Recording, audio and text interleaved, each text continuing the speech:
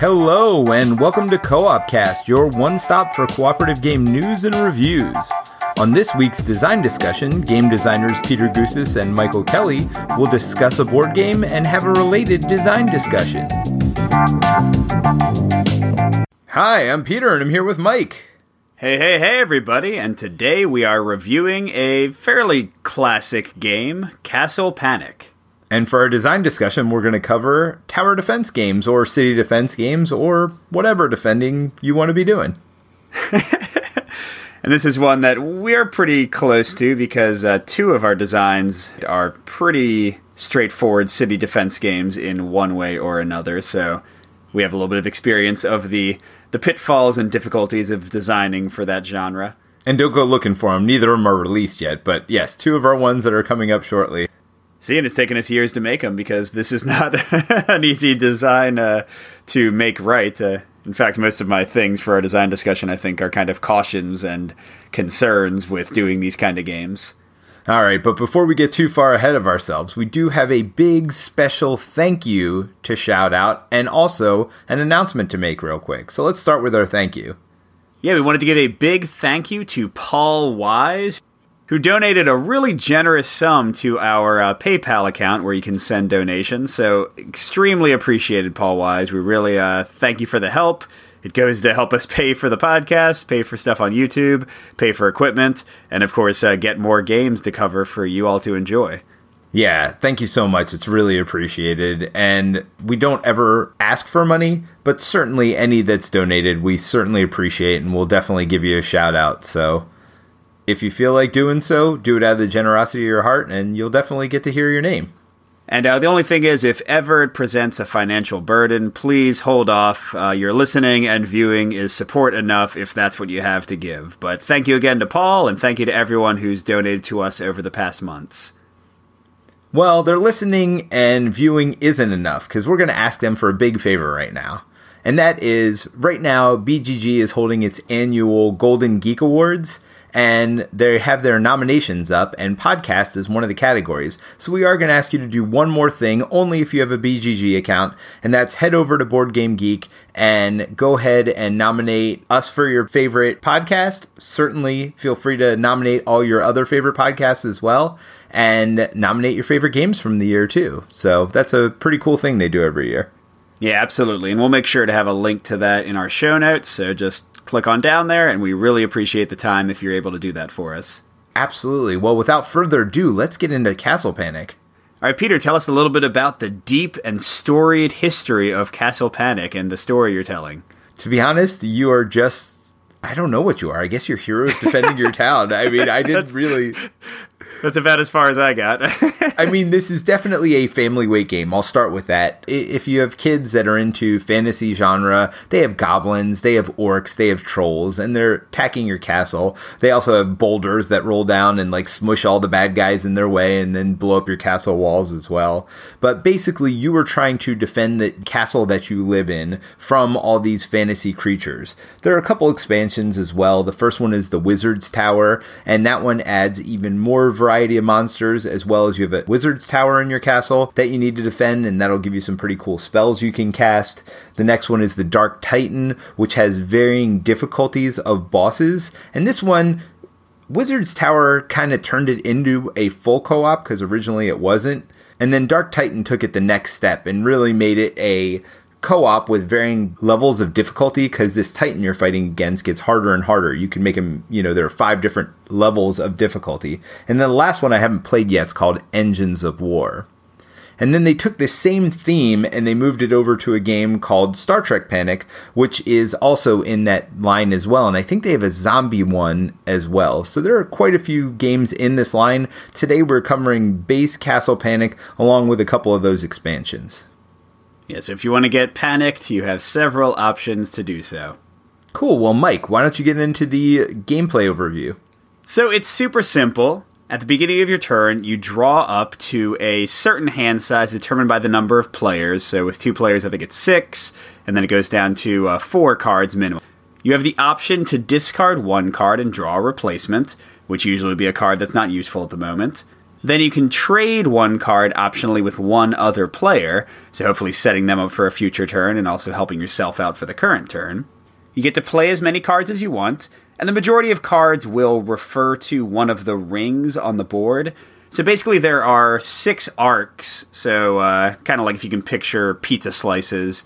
So 1 through 6 going around the board, and the monsters are going to be coming from the forest at the back of those arcs, through the archer, knight, and swordsman spaces, and then eventually crashing into your walls and destroying your walls and eventually your towers. So most of the cards will hit monsters in a specific color and ring of the field outside the castle. So like red swordsman. And the monsters will take between 1 and 3 damage. Each time you damage them, you'll rotate them. If you get them all the way to 0 damage, then they 0 life, then they go away completely. And to win the game, you have to survive through all the monsters in the pile, or the bag if you have the expansion, and you're drawing 2 monsters at the end of every turn after all the monsters move 1 space towards your walls. So you kind of progress through the bag 2 at a time until you eventually get all the tokens out. If you can survive all the tokens coming out and defeat all of them before all 6 of your towers are destroyed, you win the game. If you ever lose your 6th tower, you lose the game. All right, that's pretty much it. So for those of you joining us for the first time, we talk about the top 5 things we think you should know about the game, starting with number 5, which is the least important thing, and going all the way to number 1, which we think is the most important thing you need to know about the game. So I'll get us started, and my number 5 is that this game requires teamwork. As Mike said, at the beginning of each round, you have an option to trade cards, and it doesn't sound like a big deal. You only get to trade 1 card out of your hand, and especially with multiple players, it doesn't seem to mean as much, but it really does, because not only are you hoping to get something that's going to help you defend your castle for that round, but you're also getting something that will hopefully help them on their turn as well. There are some things that you can do, like you have brick and mortar. Well, on their own, they don't do anything. But if you get a pair of them, a brick and a mortar, you can actually rebuild some of those castle walls. And those castle walls are what defend you. And, if something's about to destroy one of your castle pieces in the middle, the wall will block it. So getting those 2 together is a very powerful action. And so without that trading, you're really not going to be able to do that. Also, there are many times where you just need to do 1 more point of damage to somebody, or you might have a special card that says kill somebody if you do at least 1 point of damage, but you can't hurt that biggest threat out there on the field. And so you need to trade cards with somebody to get that piece. So I think the game does it very well. It is my number 5 because it isn't what I think about when I think about this game. Because it doesn't always come up, because sometimes you will go through all your cards on your turn, and so you won't have cards to trade with other players. But when it works out, and it does at least several times a game, it really is this cool synergy that you have with the other players at the table. Yeah, it's funny. I didn't call it quite the same thing, but that's basically my number 5 too, and it's a pro for me as well. I like the way you manage your cards. I like the limited trading. I also like the discard a card and draw one option. It just feels kind of cool to get rid of things that are useless in your hand and get something hopefully more useful.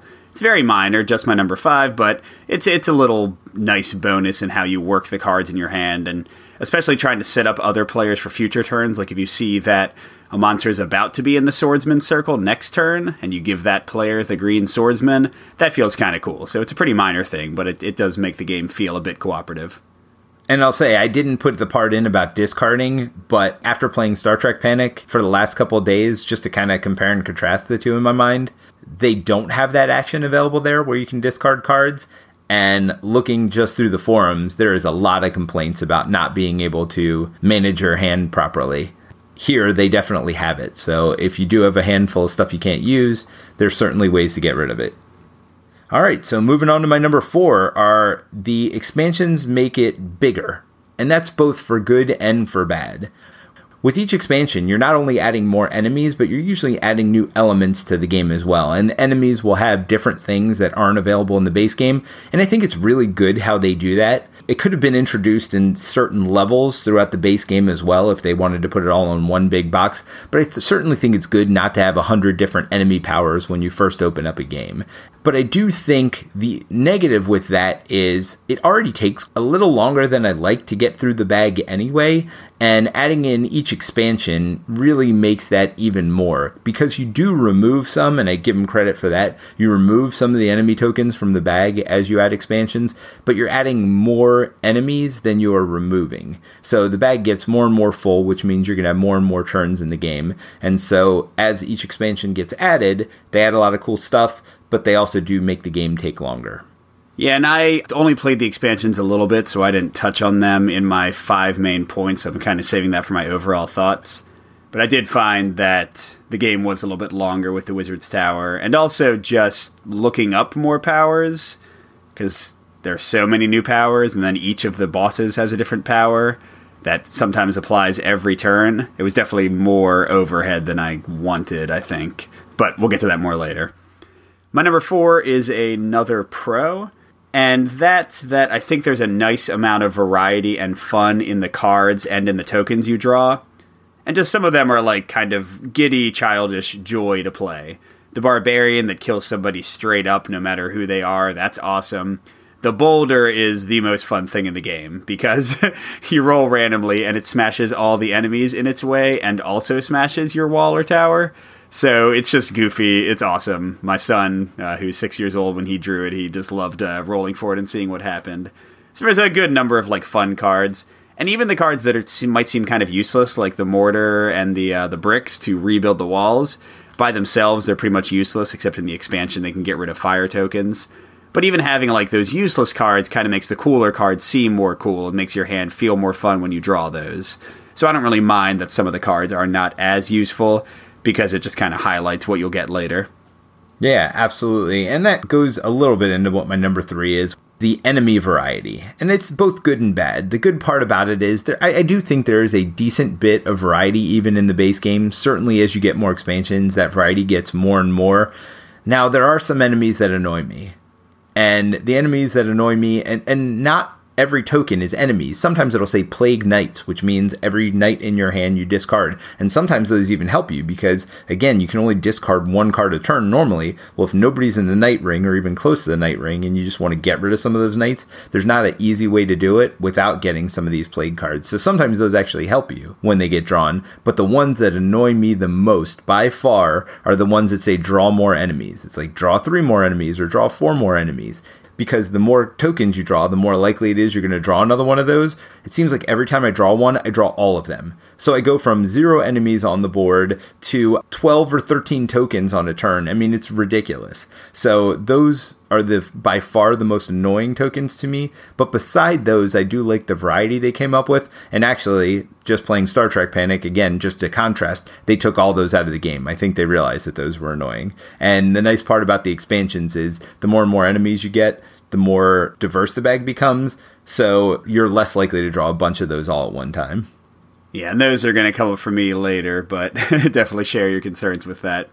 My number 3 is another pro, so that's 3 pros in a row, but, appreciate them now because that's going to be it. That's that I love the tactile feel of the game and kind of the appearance of the game in 2 main ways. Number 1, I really love the little tower and wall kind of cardboard tokens that stand up in these little standees. They look attractive, they give the board a 3D appearance, and especially playing with my son, it's kind of fun to just have them get knocked down, see your castle get destroyed. Like, when you're close to losing, it looks like you're close to losing. It kind of reminds me of Forbidden Island in that way, where as you do worse in the game, you get a very, strong visual flair that emphasizes that. So I appreciate that. And then also, I think for the monster tokens, they're very nice, they're chunky, they look cool, and I love the rotating mechanic. So again, it said this in the rules, but they have their life total right on there, and you rotate them one side as they take damage, which is similar to what we did in Dark Dealings, but here it's with little tokens. And I like that even that their current life always points toward the tower, like they're always going toward your base and trying to destroy it. It's a little thing, but especially playing with kids, I appreciate the tactile feel and the 3D nature of the components.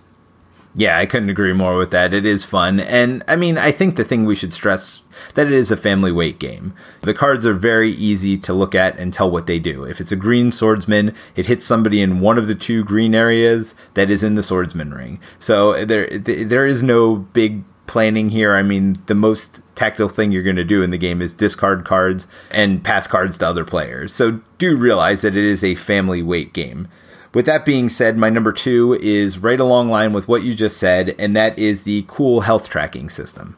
I really think they did a neat job. It was innovative at the time, certainly. You do see more things now where you're rotating cards, rotating tokens to track health, but they were certainly one of the first ones to do it, if not the first people to do it. And a lot of the tokens are triangular shaped, so they'll have 3 sides, and things will have at most 3 health in the base game. But as you get to the expansions, even when they add the bosses, they'll have like 6 or 8-sided monsters, and those are really cool. Now, they still have triangular chits that you put into the bag to draw out, and then you replace them with these big monster tokens as it goes. And it's just really cool to see, especially, some of these bigger health monsters. Like, it's really cool to see the shapes that they come up with, and some of them even flip over, and they have health on the back as well. So there's so much health tracking you have to do. They have so much life that they have to track it on 2 different sides. So I really do like how they worked out the health tracking system, and I thought it was just really neat and clean way to do it, and very, as you said, visually appealing as well. Absolutely. All right, so getting into the bad, my number 2 is that you can play as many cards as you want, and that you draw 6 cards at the beginning of each of your turns. I know they were going for a very streamlined kind of beer and pretzel sort of design here, and that's fine. That'll work for a lot of people. And I think this is a nice way to make the game easier for kids, because you just play any cards you can, and that's fine. But by making you just be able to play as many cards as you want, and by making you draw up to 6 cards no matter what, they've taken away almost all chance for tactical decision-making, in my opinion. Besides, like, the rare thing where you hold on to a barbarian until a better target shows up when you could use it, you were always encouraged to play as many cards as possible, because then you get to draw more replacement cards. So by doing that thing, it is a very light game, but it takes away any tactical depth that the game might have had. And even playing the expansions, I didn't find that improved much. So, I get what they were going for, but in terms of like game design and wanting maybe something a little bit deeper, or even the chance to be a little bit deeper, I do feel like that basic core design mentality kind of takes that away. Well, now I'm curious what your number 1 is, because my number 1 was the simple card play to the game. It really is a family weight game. It is something you can play. I think it was one of my son's favorite games when he was 5 or 6. So I do know people play this with adults, but I can't imagine playing this with an adult. It definitely feels like a family weight game. There aren't a lot of decisions there. Certainly there's a little bit of reading, and the expansions do add a little bit of tactical depth. But as you were saying, most of the time you want to play as many cards as possible, so you can draw as many cards as possible, so you can kind of see what's new and cool. For what the game is, for a simple card game, and I do think it's fairly reasonably priced, too. I think I saw it on Amazon for like $32, which is pretty good for the base game. If you want something to play with your kids, this is something that the card play is so simple, yet it does teach turn order, things like that. There is a turn structure, certainly more so than some of the kids' games I've played, but just remember that it is a family-style game, and that's my number 1, is that simple card play kind of leads to that. Yeah, and to be clear, I think that is probably a pro for all the 5-year-olds in the world. My son certainly appreciated the simple card play, but for anybody looking for more, it's a con for me. But yeah, my number 1, actually, I think it's one of your pet peeves, so I'm sort of surprised it didn't show up anywhere on your list. And that's the swingy luck. And there's 2 extremes for this. You touched on one of them earlier with the tokens that add more tokens, which, by the way, is not only annoying because it can just go from 0 to 100 in 1 second, but also it's really annoying because they have no way to track how many tokens you've drawn. And I don't know about you, but I struggle to keep track. I'm like, all right, wait, so I'm supposed to have 8 now, plus 3 more, that's 11. Wait, was that guy new this turn? No, he wasn't. Oh, that guy's in the forest, he must be new this turn. So I find those tokens incredibly frustrating, as you already said. What I typically do for that is I'll draw them out of the bag. So I've learned my lesson playing the game enough times. I'll draw my 2 out of the bag at the beginning, and then if one of them says draw 3, I'll draw 3 more. Now, I won't look at them. They'll be in my hand, but I will have them out of the bag, so I'm not counting. That's a good call. I'll use that from now on. But yeah, the thing that concerns me more with the game, and that definitely came up in my plays with my son, is the opposite of that, and that's that you'll get a lot of dead turns in this game.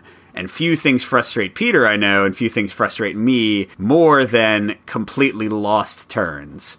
It's not too infrequent to kill all the monsters on the board, or only have 1 or 2 monsters on the board. Sometimes they'll be in the forest where basically no cards can hit them. Sometimes you'll have a turn where just none of your cards match any of the small number of monsters on the board. And it's really frustrating because, yes, the turns are pretty fast, but especially playing with a kid, and that's who I think this game should be targeted toward, it's no fun to be told that, what can I do on my turn? Well, absolutely nothing. Draw 1 card and move some monsters and draw some new monsters. And I think that's exacerbated by the other non-monster tokens. Peter talked about the ones that make you draw more monsters, but I think the biggest problem for me are the tokens that rotate monsters and move them 1 extra space. Because, first of all, those tokens are very swingy in terms of what effect they have on the game and can have absolutely no effect sometimes. But also, I think the game is at its best when monsters are coming out in a consistent fashion so that you always have at least somebody to attack on a turn-by-turn basis. So by having so many of those tokens in, it makes it more common that you'll get turns where there is literally nobody on the board and you do almost nothing with your turn, which is just not fun. And again, it just feeds into that other problem where at some point you're going to draw 80 tokens and not be able to do anything and might lose the game for no good reason. So the overall swinginess of the game, and that's not even touching on the dice that place the monsters, where if you just keep on rolling the same number, it's going to be ridiculously hard. And if you roll them nicely spaced around the entire board, it's going to be way easier. I mean, I guess that adds to variety for the game. All these things add to variety for the game. But it's the kind of variety I don't like. Like, I don't like a game of Pandemic that ends in 5 minutes because of where the epidemic showed up. I don't like a game of Castle Panic where I can get nobody on the board or everybody on the board just because of how the tiles come out. I wish there was more consistency. The game does not have it. And man, it can lead to some unfun moments in the game pretty frequently. I think we've kind of given our final thoughts throughout, but I'll start us off with, I think this is a good game to play with kids. I think it's fun. I think it is something you can enjoy playing with them. It'll teach them turn structure in a more meaningful way than a lot of the kid games. I think this is kind of the next level kid game. Again, once your kid gets 5 or 6, I do think the Wizard Tower is almost an essential expansion for the game. Yes, there's variety in the monsters and tokens in the base game, but I do like what variety is added in the Wizard Tower. Plus, the base game wasn't really designed as a co-op game. It was designed as a semi-co-op game where every time you kill a monster, you get points for them, and whoever got the most points at the end won. And so it wasn't a very difficult co-op to play, where Wizard's Tower actually, I think, increases the difficulty of the game and makes it at least a little more consistent than the base game. Plus, the Wizard Tower cards are pretty cool and you can do some neat things. It's not just hit one monster here, very few special cards. I have Dark Titan as well. I didn't like that one as much because it adds a little too much for me, a little bit too much time, a little bit too much extra stuff going on. So I did not like that one as much. And there's another expansion called Engines of War, and I haven't tried that one yet. I will say Star Trek Panic fixed a lot of the things. It adds special player powers, so everybody has something they can do differently than anybody else. It also has a little bit more tactical maneuvering of the ship, so instead of having the 6 different quadrants, it has facing, so it says shoot in front of your ship or shoot behind your ship, and you're allowed to maneuver your ship on your turn too. Plus those brick and mortar cards, where in the base game they don't do anything by themselves. Here they remove some of the damage if you use one of them, but if you use them in a combination, they do even more to repair your ship. So I think Star Trek Panic takes it even to the next level, and something you may even be able to play with gamers. Yeah, I'm going to mostly agree with Peter, although not all the way. I totally agree that this game is really only good if you have kids. I wouldn't even play this with my casual friends, I don't think. I just don't think there's enough there. What I'm going to disagree on is that I haven't played the Wizard's Tower too much, but I would recommend not getting the expansions, at least for a while, because this was the perfect level for my son, who's 6 years old. And beyond what Peter said, I think just like teaching him to look at his hand of cards and figure out which cards are not useful and which ones he can discard. And also just kind of like basic color matching and basic like space matching. I think the game has a lot to help child learners with. So as a teacher, I kind of appreciate that side of the game. I found Wizard's Tower as a gamer a little bit annoying to keep track of, especially with all the varied boss powers. But not, again, like in a way that makes the game more tactically interesting for a gamer, but just in terms of overhead and fiddliness. So I don't think it's the best way to play with a kid, unless the kid has played the base game so much that they just want to see something new. And then sure, get the expansion, introduce it. But I would say start out with just the base game if you're going to play with children. I would not get the expansion thinking it makes it into a gamer's game. It doesn't. Just start with that easier experience, and then if your kid is dying for more panic, then maybe upgrade. And yeah, I'd also agree with Peter that even though Star Trek has kind of its own issues, that's probably... Well, I guess it depends on theme. Kids might enjoy Castle Panic more, and if they don't care about Star Trek theme, the fantasy theme might kind of sell them more. But I did think there was a bit more tactical, interesting stuff going on in Star Trek Panic to make that a little bit more of a recommend for a slightly heavier gamer. Well, yeah, and the victory conditions are different, too. So in Star Trek Panic, you're trying to complete a certain number of missions, anywhere from 5 to 10. And so each mission gives you something else to do with your cards, where you're not just fighting the guys on the board. And they did take away most of the annoying enemies as well, and added in some cool new special powers. So if you like the Star Trek theme, you're looking for more adult game, I would say definitely Star Trek Panic. I can't tell you much about Dead Panic, which is the zombie themed one. I haven't had a chance to play or look at that one yet. I mean, just my guess would be that it seems like the least kid-appropriate theme, so I don't know why that I would want to get that one. But yeah, and also, if you're worried about what Peter said, that they took out the discard rule, that's the easiest variant to add back in. It'll take you 1 second to do it. Just say that you can discard a card and draw a replacement. Bam, done. Absolutely. All right, we ready to get into our design discussion? Absolutely, let's do it. So this week we're going to be talking about tower defense games, town defense games. I guess not tower defense, because tower defense, you really think of building defenses on the board and a wave of enemies coming in, although you do kind of get that wave of enemies coming in thing. But typically you're not building structures in these games, not that I've seen. Yeah, I think there are a few games, I haven't played them, but I know there are a few games that have tried to ape like that video game tower defense mechanic. But that's such a tough thing to do. I don't think there are very many games that do it successfully. Because the whole thing about that is that you have like these reams of towers hitting hundreds of guys in those games. And like you're upgrading the towers. And I just can't imagine any game handling that in a way that really emulates the video game experience while also maintaining a low level, like a reasonable level of fiddliness and what you have to keep track of.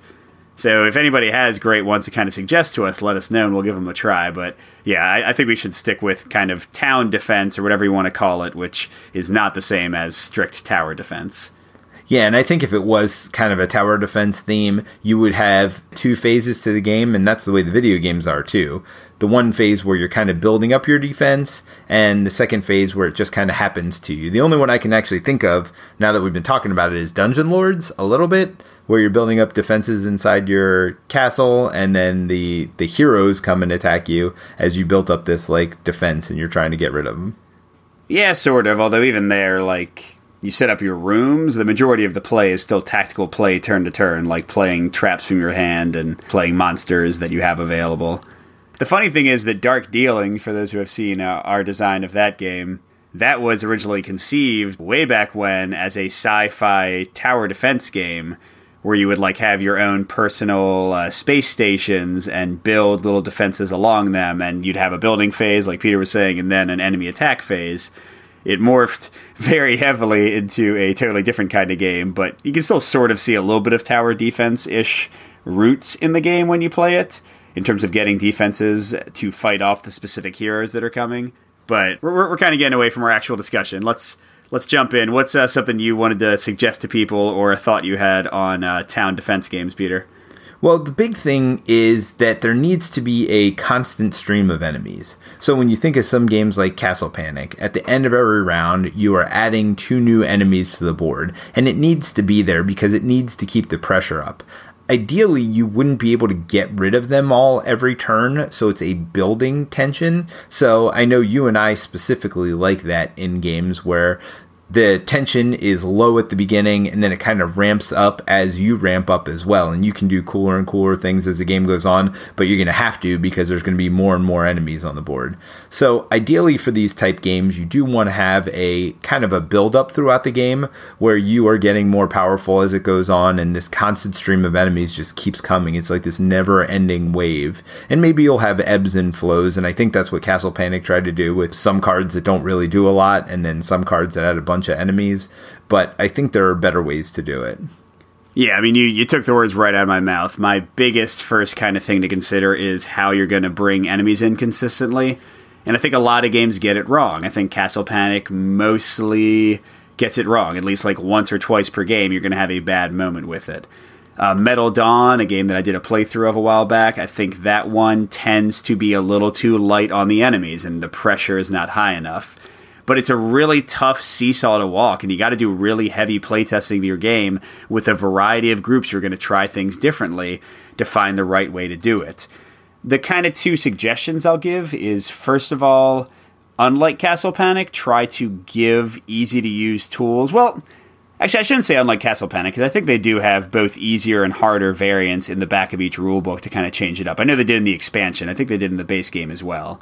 So they do have some ways to kind of do this, but give your players tools, like easy-to-use tools, to kind of up the reinforcement rate or lower it, so that if their particular play style or kind of the groupthink that's going on just doesn't match the core reinforcement rate of the game, you're not leading to terrible experiences for your players. Give them some tools to kind of tailor that to themselves. And the other thing is, like Peter said, don't be afraid to let monsters linger. Don't be afraid to let things kind of stay around. What I think is kind of a cool thing to try is to let things build to a head, let there be too many guys, and then give your players costly options or sacrificial options that can clear large numbers of guys, but with a big negative for them. So actually, Castle Panic doesn't have this in the base game, but a perfect example of this is in one of the expansion cards, one of the Wizard's Tower cards, which has you destroying one of your own towers, 1/6 of the things you need to protect to actually win the game, but you immediately defeat every monster in front of that tower. So those kind of things, like those kind of options to your players, are really fun. You increase the tactical depth of the game, you increase the hard decisions players have to make, and you also give yourself the flexibility to kind of have a little bit too much reinforcement, a little bit more than players can actually handle, but giving them a sort of release valve to let go of some of that pressure, but burning their hands when they do it. And we did something kind of like that with Unlikely Heroes, although we didn't have the cost associated with it, but it was just a build up, build up, build up. Then we have this hero come to relieve the pain a little bit. Now, while we didn't have tough, costly decisions in the game, you still have to make a decision as far as where to put that hero. And do you want him for his one-time effect here where he's going to do the most benefit, or do you want him for his long-term effect? So we did have choices as far as that goes. I think that's another way of doing it as well. As long as you do have some way, if you're going to have a constant build-up, to alleviate that pain a little, because you do want ebbs and flows. You don't want it to just be constantly worse and worse for the players throughout the course of the game. So I think you're right there for sure. Yeah, and just to clarify, because I don't think we mentioned this yet, Unlikely Heroes is one of our pending designs. We actually co-designed it with a famous designer, so yeah, that's one of our designs that is a straight-up town defense game.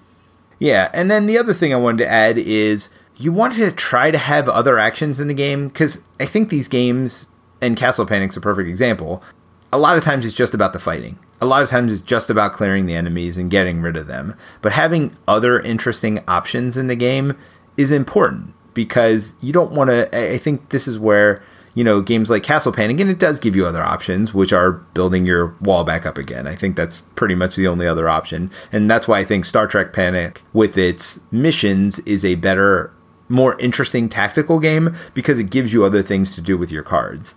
The problem with that sometimes, though, is it's hard to balance, because you really have to make sure when giving people other options that they are attractive options to do, or that you are forcing them into it at some point, but it doesn't want to feel bad either. So, for example, in Unlikely Heroes, we have your weapons breaking, and one of the actions you're going to have to do is get new weapons. But we also, to make it not feel so bad, give you a special perk that goes along with it as well. And so you're going to have to use some tactical decisions to decide how much of your resources you want to spend looking for new items, and then which of the different town locations abilities you want to use. Ghost Stories does the same thing, right? Where you can either fight off the monsters or do what's in the town. But those town options need to be interesting enough to give players something that they're looking forward to. Yeah, really great one. That's another one I wanted to talk about as well. I was going to mention Ghost Stories, but you already got to it first. So what I'll give kind of designers as a different option is to, again, look at Metal Dawn. A cool thing they did there is they have these powerful location abilities, but how it works is when you move to the location, you get the ability for free if it's on like the space you move to. So as part of the move action, you get to get a new weapon, or as part of the move action, you get to snipe an enemy on a different space. So consider doing that, especially if you're finding the balancing act just too difficult. Like you can't get the right balance of these special actions where they might be too attractive and players don't actually fight the enemies anymore. They just blow them up with bombs from your locations. Or you might go the other way and they aren't getting used at all. If you find that you just can't strike the right balance, then consider doing something like Metal Dawn and just making it entirely a free kind of bonus on top of actions players are doing anyway. You'll make them feel cooler, you'll make them feel more dynamic, and you'll take away a lot of the most challenging balance decisions you might have in designing your town defense game. Yeah, and in one of our other designs that we're working on right now, it is a town defense game, but you are actually training your heroes up throughout the course of the game, and you're pretty weak at the beginning, and you're going to get more and more powerful. Actually, all of our games seem to do that. But certainly, it is a hallmark of this game, which is fast, furious training as well as fast, furious combat. So, in Guardians of Tartarus, you're building up, and you have to do a lot of training early because you just aren't strong enough to fight off the enemies, and they're coming in kind of slowly and kind of building up as we had talked about. So, but we didn't want it to be build up all your stuff early and then fight all you can later. So what we did in that game to make the trainings more enticing later in the game is we decreased the cost of them and made different trainings available as the town kind of started burning down.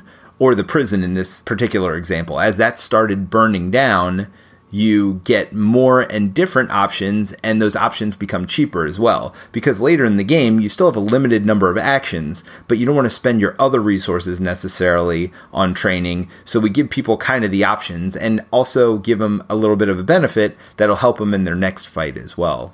That's another option, is if you're going to have these other options, make sure it makes that next fight that they do so that they are more powerful and more prepared for that fight.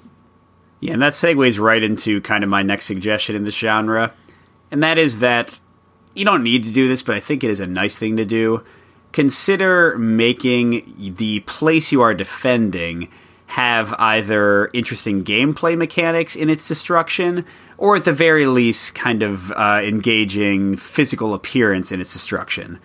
So Castle Panic doesn't have much mechanical things happening when walls and towers are destroyed, besides that boulders might just roll straight through, but it at least has the fun component aspect of these little standees getting destroyed and your castle slowly falling apart. A game that doesn't do this very well, and I've heard a lot of complaints, as much as Peter and I love this game, is Aeon's End, where Gravehold is just a life track going down and has zero other impact in terms of feeling when the location is destroyed. Whereas with Ghost Stories, you have locations getting flipped and you're losing access to powers. We have the same thing in Unlikely Heroes and Guardians of Tartarus, where things are changing as things get destroyed. And I personally like that better. I like that you can either mechanically and tactically feel a pinch as your town gets destroyed, or at the very least build some kind of visual representation. One that I haven't played, but it gets talked about a lot on our Slack as kind of a counterpoint to Aeon's End, is Shadow Rift, where my understanding is there are like townspeople that can help you, and they get slowly kind of taken out as the enemy gets into your town. So, yeah, I'd recommend overall, even if your game is fairly simple, try not to go the Aeon's End route, because I think that is one of the missteps in what is otherwise a very good design, and try to give your town some life, because, you know, even if you're not going for the most thematic game, if it's a defense game, try to give your players some feeling of actually defending something that matters. Yeah, and I'll defend Aeon's End a little bit in saying that the enemies are the most interesting thing there, and they do what we were talking about earlier, which is let things build up a little bit, because you're certainly not going to be able to take everything out early on, and the way they handle it, which is kind of genius, is it's a deck building game, so not all of your cards can take out enemies every turn. So every turn you're kind of forced to do both things unless you hone your deck so perfectly at the end of the game and you've cycled enough cards out where you're basically just doing combat every turn. But because you're getting money every turn and attack every turn, and I think deck builders all do this really well, it's kind of forcing you to do a little bit of both at the same time. And so that's kind of a neat way of having a town defense game work where it's making you do both ends. Another game, like you were talking about earlier with Aeon's End, that just has a life total is the Reckoners. And basically, as the game goes on, you're losing population, and that doesn't really have any effect on gameplay. And the frustrating part for me, and I think the gameplay was fun in the Reckoners, I like the dice manipulation aspect of it. The part I didn't like, and I think we talked about this in our review, is that as you're killing enemies, they just respawn. And there's no real benefit in killing them. In fact, if you can suppress them, you're almost better off than killing them. Now, they do help you. They give you bonuses toward killing the boss at the end, so they do give you many reasons to kill them. But bottom line is, they are just going to replace themselves the minute they go away, so you don't even get a break for one turn when you get rid of them. And so I do think that is a misstep. You want killing the enemies to feel like it's important in these games. And yes, a lot of times you are just going to replace them, but if you didn't kill the enemy, then you wouldn't replace it, you would actually add on top of it. And so the Reckoners, there's only a certain number of enemies out. And sometimes when you kill them, they're actually more dangerous with a new enemy that comes in. So I think that was a misstep in that game and something to think about. Make killing the enemies feel like you're doing something. Yeah, so that goes right into another thing, which is the idea of bosses, and whether you want to have a big boss fight at the end of your game, or like Castle Panic, just kind of have the enemies wear themselves out. I do feel like the more popular choice is to have the big boss. You have that at Aeon's End, you have Steelheart in the Reckoners, you have whoever the Ghost King guy is in Ghost Stories, and that's sort of the big thing you're working toward. Now, the cool thing about having the boss battle is that, you know, a lot of the games will have them show up later or become vulnerable later. Reckoners, he's not vulnerable until you've defeated enough kind of enemies to make him vulnerable. And that leads to a nice kind of feeling of a tonal shift in the game, where you're going from the sort of mob management to the enemy killing phase. But it also has a lot of pitfalls in that you really introduce a major balance challenge anytime you do that. Because if it is too easy to just focus on the enemy and kill them, and this is a problem in a lot more types of games than just town defense, like Sentinels of the Multiverse has this problem sometimes. If you make it too easy to kill the boss, then all they're going to do is kill the boss, and you're going to lose half the cool stuff in your game. If you make it too challenging to kill the boss, you can get into a really interminable end game where you just can't deal with the enemies and the boss at the same time, and your players feel frustrated because they don't know where to focus their attention. So I think sometimes it might be easier to just go the Castle Panic route and be like, no, there is no big boss. Although I guess even Castle Panic added a big boss in with the second expansion, like you said, the Dark Titan. But yeah, maybe, especially for an earlier designer, I'd go with the simpler choice of just kind of letting things peter out. And then you can extend or limit the kind of scope of the number of enemies that need to be defeated as much as is needed to make the game balance in just the right way. The second you add a boss in, you're making your job much more complicated. Now, you again gain the benefit of kind of giving the game a different feel as things evolve. You can even go the Metal Dawn route and literally have the game enter a different phase where this boss just like drops to earth and you got to start blowing him up. Although Metal Dawn, again, made that big error of making the boss way too easy to destroy, at least in the base core rules of the game. So just be really careful if you go that route, because, man, there are a lot of pitfalls the second you introduce a boss. My opinions are actually pretty different on what you just said. I think the boss is almost an essential element to these games. Because of what you said, the games tend to peter out if you don't have that boss and kind of come to a boring ending. I know we were having that problem with Unlikely Heroes, and then we added the lieutenants in, which come at the very end of the game, and I think that's the easiest way to do it. If you're having problems trying to figure out the balance, we did it the exact opposite on Tartarus, where you can attack them from the first turn of the game. But that is part of the interesting balance and choices, and I think that's what adding a boss does, is do I focus on saving this part of the town, or do I fight the boss? And the second thing, which I think is the key essential part, is you win these games by defeating the boss. And so that becomes a main focus, and it does become a shift in the game, which I think is important and cool. And it's super fun to end on that high note. Am I going to get that final blow in to get rid of this boss? Or if I don't win this turn, maybe the whole town's going to go get destroyed. So I think it's almost essential to have a boss at the end, or some kind of fight, or some kind of major shift at the end of the game, just to make the end of the game exciting. Because that's one of the keys to these games is you don't want it to just be about, all right, I killed another 5 guys, I guess the game's over now. Yeah, and you're right. I guess I shouldn't say, don't design that way, because it can make the game so much better. But maybe, like Peter said, at least save the boss until the end and make your balance job a lot easier. Because I think, Aeon's End has this problem, especially when I'm not playing on the harder difficulty settings. I'll often just find that, I don't even care about the enemies anymore. I just build up my attack and just blast the boss ridiculously in just a few turns. My engine kind of goes too strongly. It's kind of similar to Spirit Island, which I guess you could sort of consider a defense game. I mean, man, depending on how wide we spread our net, defense games in co-op are probably the most common genre in a way. But yeah, just be careful. Have the boss show up later, become vulnerable later, because if they're vulnerable the entire time, you get into a problem of just maybe being able to kill them too easily and just totally ruin any kind of build and momentum your game might have.